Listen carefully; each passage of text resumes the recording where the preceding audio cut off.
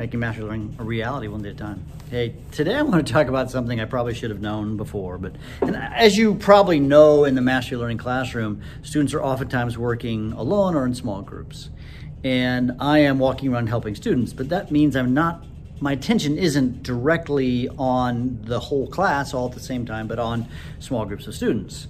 Well, what often happens is students are distracted. I don't know if your students are like mine, but my students sometimes get distracted, and I have found a way to get them less distracted.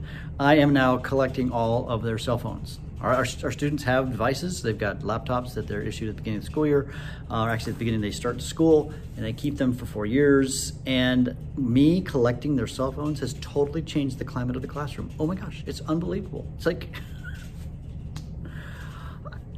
see, sometimes I want them to use their cell phones because I think it's a useful device, and I'm not trying to bar them, but I think there's something that's going on with our students where it's an addiction. I mean, they just can't stand not being around their phone. Even today, I had collected the phones, and then I saw a kid on his phone, and I confiscated it, and he just couldn't stand being away from his phone for more than a few minutes.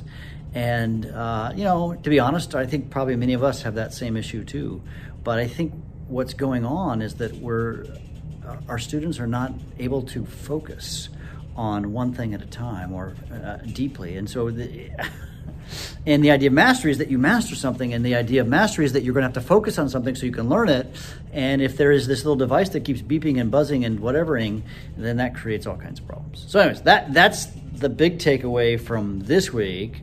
But the second thing that's been really good, maybe in some of this is because of the less distraction stuff, is what I love about mastery is that I really have an opportunity to work with students in small groups. And so today I saw there's sort of a big concept in science that the students are learning that's very difficult for them to grasp.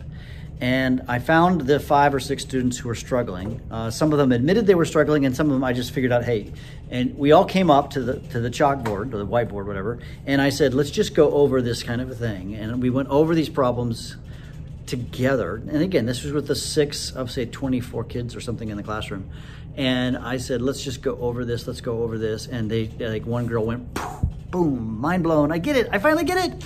And I think they all finally got it. And they just needed that time to grasp the concept in a distraction-free environment where, and man, they got a ton of learning happening today. It was very, very cool to see that happen. Anyway, so it's important. In fact, let me say this about the distraction thing. I really believe those people, all right, who learn to live with less distractions. I don't know that I will solve this distraction problem in our current world. Those who learn to live with less distractions will become the leaders of the world because they're the people who can focus. We need people who can give their full focus to issues and problems. I mean, let's think about our world with all the problems that are going on. You've got health issues, you've got political issues, there's all kinds of issues facing us right now.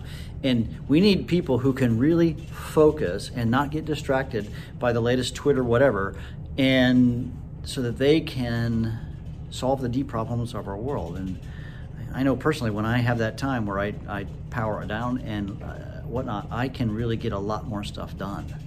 I mean, this is how I wrote books. I turn things off so that I could focus on writing books, et cetera, et cetera. So I would encourage you, the listeners, to find ways to help your students to live less distraction-filled lives so that they can become focused on the things we teach them. But I think also these are skill sets that they need in life if they want to become the leaders, the movers, the shakers, the problem solvers that we need them to become. Hey, you can make mastery learning a reality one day at a time. I encourage you to subscribe to the podcast, but I also encourage you to like or leave a comment if you're on iTunes or something like that so that others can find this podcast. John Bergman out.